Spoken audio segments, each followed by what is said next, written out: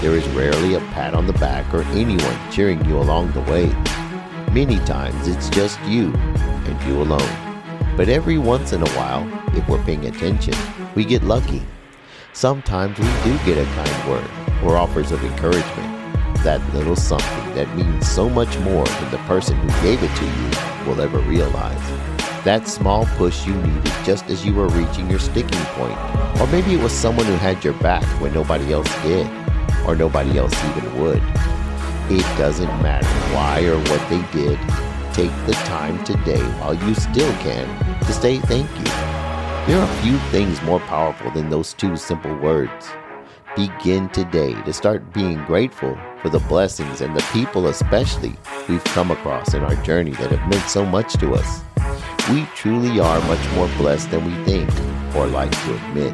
The vast majority of us have everything we need, though maybe not everything we always want.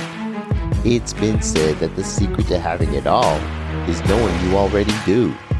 Be grateful to have it and start giving it back. You didn't get there by yourself. It might have been family, friends.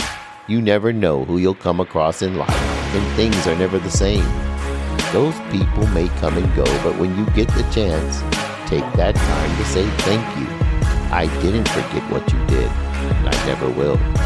It doesn't cost you a dime to give thanks, so why not give it out as much as possible?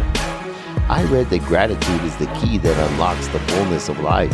It turns what we have into enough, and it can turn a meal into a feast, a house into a home, and a stranger into a friend.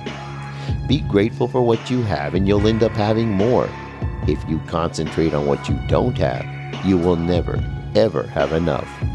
Remember, you'll never get as much out of life as you can get until you start giving all you can give. And the easiest thing to give is thanks. So get to giving.